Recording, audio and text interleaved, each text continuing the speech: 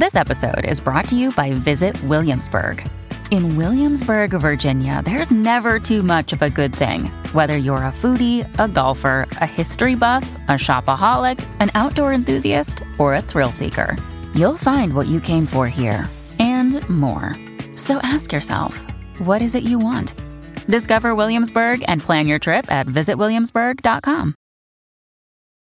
Hi, I'm Taryn Winter-Brill, host of Bestseller TV on C-Suite Radio.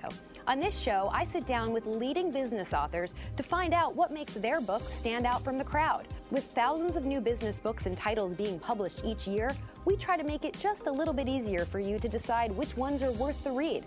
Thanks for listening. This podcast is part of the C-Suite Radio Network, turning the volume up on business.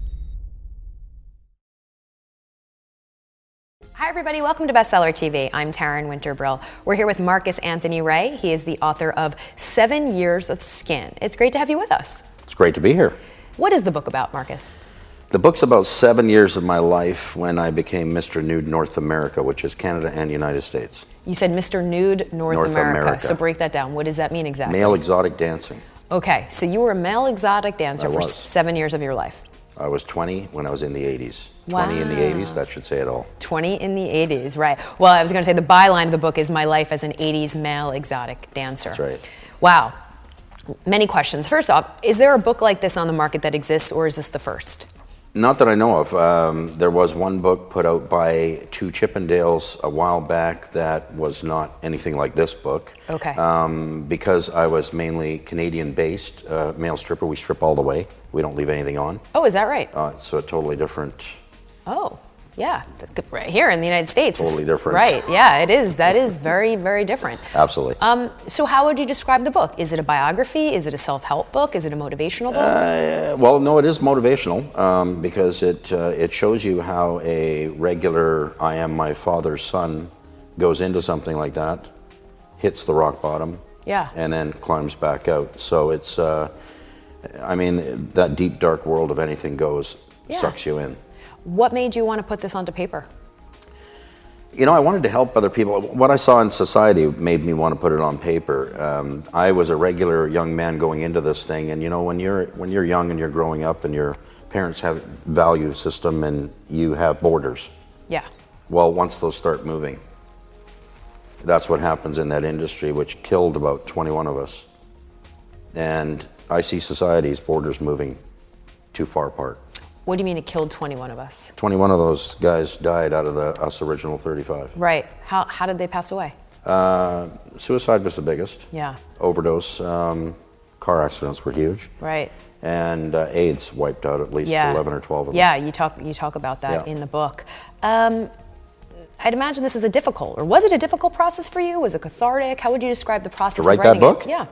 I got 4 daughters. Yeah.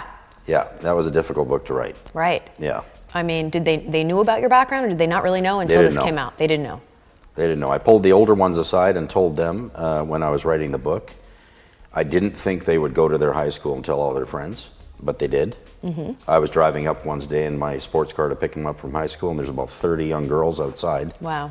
All standing there, and about 6 teachers, all waiting for me to drive up so they'd get a look at me. Yeah. And I thought that was pretty embarrassing.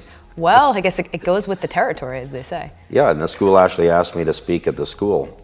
They did? Yeah. About? Drugs and everything else, because they just assumed that I would know. Yeah. Wow. What was the biggest challenge for you in writing it? Getting through it. Mm-hmm. I think that when you want to tell the truth, I had to write that book 4 or 5 times. Yeah. And I kept giving it out to publishers. They kept giving it back, saying, you didn't go into detail here, you didn't tell this. And I said, well, I'm not sure I want to. They said, well, we're not interested in the book unless you do. How long did it take you to write it? 2.5 years. Okay. How did you decide what to put in it and what not to put in it? Is there anything you left out? I mean, because it is pretty graphic. It's not for everyone. I mean, you that go book's into, not for everyone. You go into detail. Yeah, rightfully I do. So. But I did leave. I mean, there's only so much I can put in there. But you can imagine 7 years. Right. So, right. But the main details are in there. You can just basically times it by 100. Right. And a lot of things happen. How did you get into this industry? Well, that's kind of funny. I was a lead singer of a rock band doing very well, traveling with the big bands when I was extremely young. I was on Dolly Parton's knee when I was 11. Wow. And I sat on her knee on stage when she sang Coat of Many Colors. I kind of sat forward. The rock band did really well, and then I became a male model. I was noticed on stage, and they cut my hair, and I became a ramp model for the big department stores. No kidding. And then from ramp modeling, I became a male stripper. Well, to go back for a second, talk about that transition. You went from modeling ramp. What do you mean by ramp? Well, ramp modeling, a male model. I was a male model, photograph model and a ramp model. And they took a lot of photographs of you. And then I got into bodybuilding. I won some bodybuilding competitions while I was male modeling. And then that led me right into male stripping. They noticed me when I went to a nightclub, did an amateur hula dancing contest for $500 back in '82. Okay. And there was 8 really built guys up there doing it, so I dropped my pants and I won. Okay. And the agents for international artists were there. And they just walked up and said, "You're worth $1,000 a week." I said, "Okay." So Marcus, why did you say yes? I said yes right away because we were all out of work at the time. There was a huge housing crash. We were all in construction, my dad, myself, and so I just said that, you know, I need to earn this money to save the family house. It was going into foreclosure within 2 months. So it took me 6 months to catch up all the mortgage payment. By the 13th month, I paid the house off. Okay, so that's 13 months, but that then turned into 7 years. So I after got you addicted. you paid off the house, you just said it, you got addicted. I got addicted. What did you get addicted to? The money and the women. So you're addicted to the women and the money.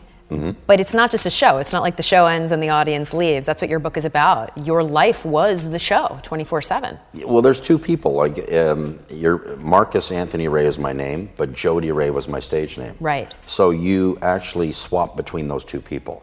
So during the day, I'm Marcus Anthony Ray, and at night I became Jody Ray.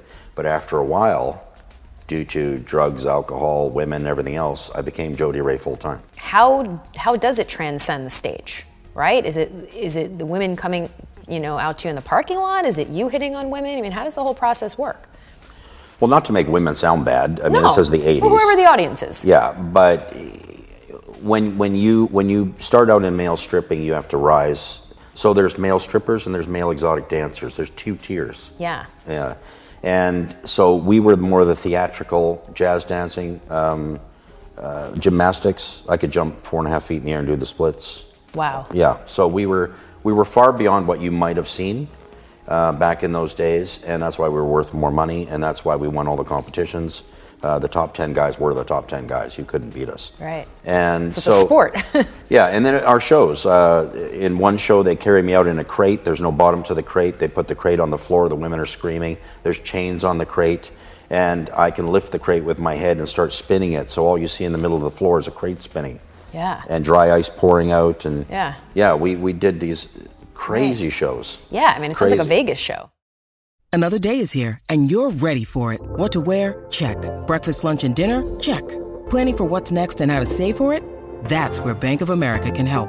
For your financial to-dos, Bank of America has experts ready to help get you closer to your goals. Get started at one of our local financial centers or 24/7 in our mobile banking app. Find a location near you at bankofamerica.com/talktous. What would you like the power to do? Mobile banking requires downloading the app and is only available for select devices. Message and data rates may apply. Bank of America NA, member FDIC.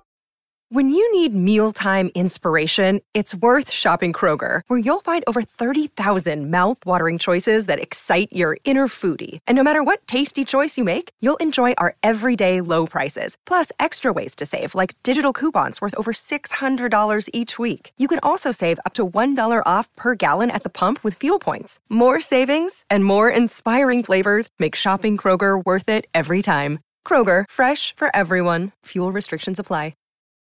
C-Suite Radio.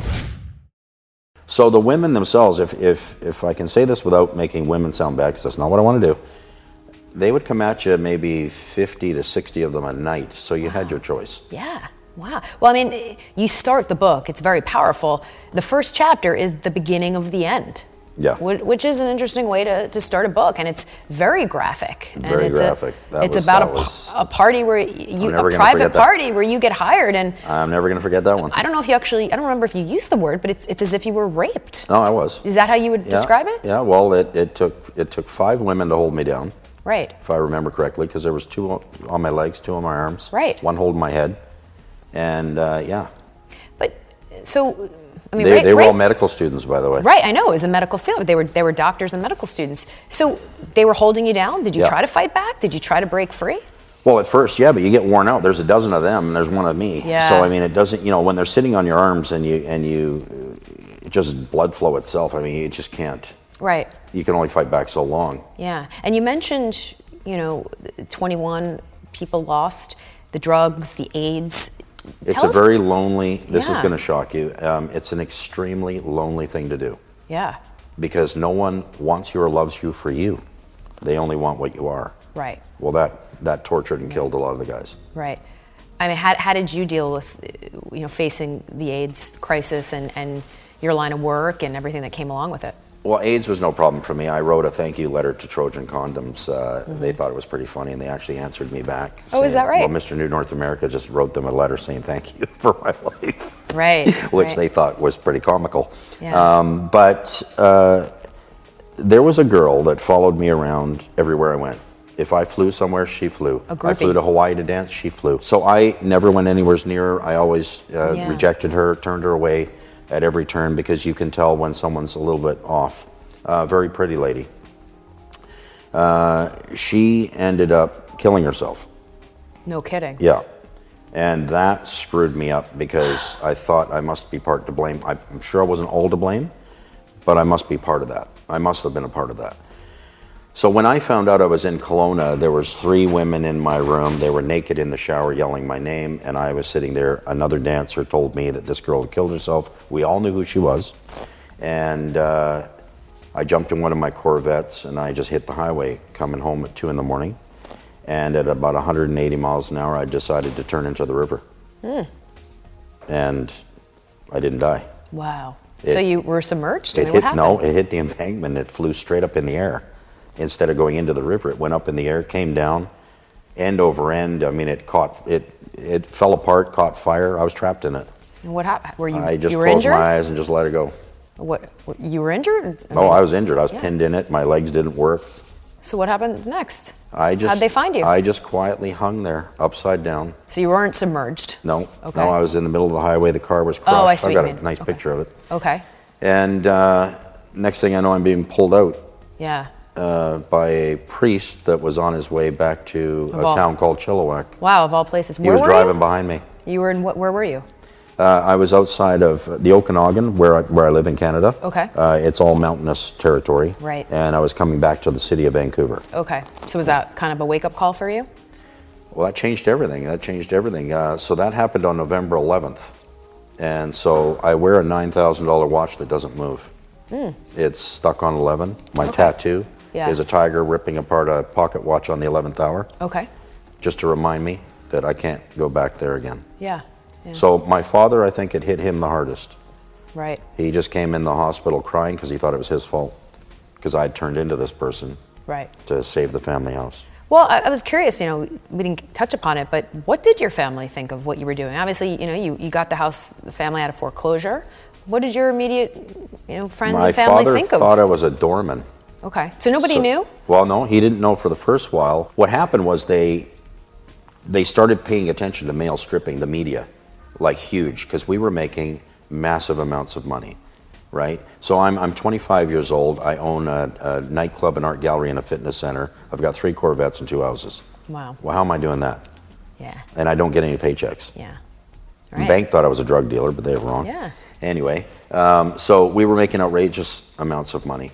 And for my father, the way he found out was awful, because they did a newspaper article, a huge one, the Vancouver Sun, on the new breed of male stripper, which was bodybuilders, and we were acrobats and we were gymnasts.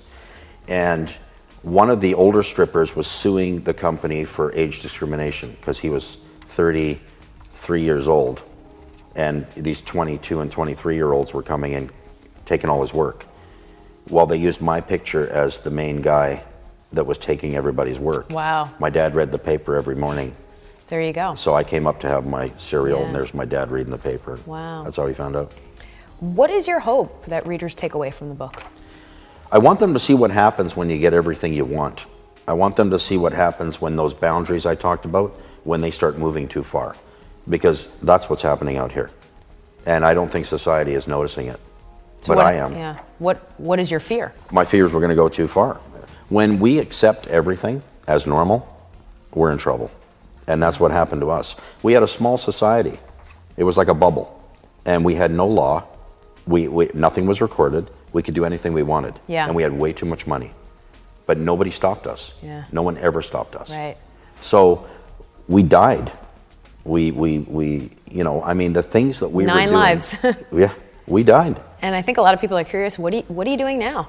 Now I'm an inspirational speaker. I'm international. I've got an international award for speaking. Okay. I beat out 88 countries to get that. Wow. And my story is very unique, but it relates to everybody, right? Yeah. Everybody wants what they want, but what happens when you get everything? Right. Then you better watch out. Yeah, I mean, it's a tale told. It's just through a different vehicle, your story. Exactly. It's a unique story, but it's one everyone can relate to. Common ground. Well, it's a unique read, and thank you for going into so much detail. It's no holds barred, and it's quite the journey. I don't think I'm afraid of anything. Yeah, no, apparently not. Is there going to be another book? There already is. How to Be Yourself and Get Away with It. All right. Well, we'd love to see you back. Yeah, I'd love to come back. All right. If you'd like more information on the book, just check out our website, csweetbookclub.com, c-sweetbookclub.com. I'm Taryn Winterbrill. Thanks for watching. We'll see you next time right here on Bestseller TV. Like what you just heard? Visit c-suiteradio.com. C-Suite Radio, turning the volume up on business. This podcast is a part of the C-Suite Radio Network. For more top business podcasts, visit c-suiteradio.com.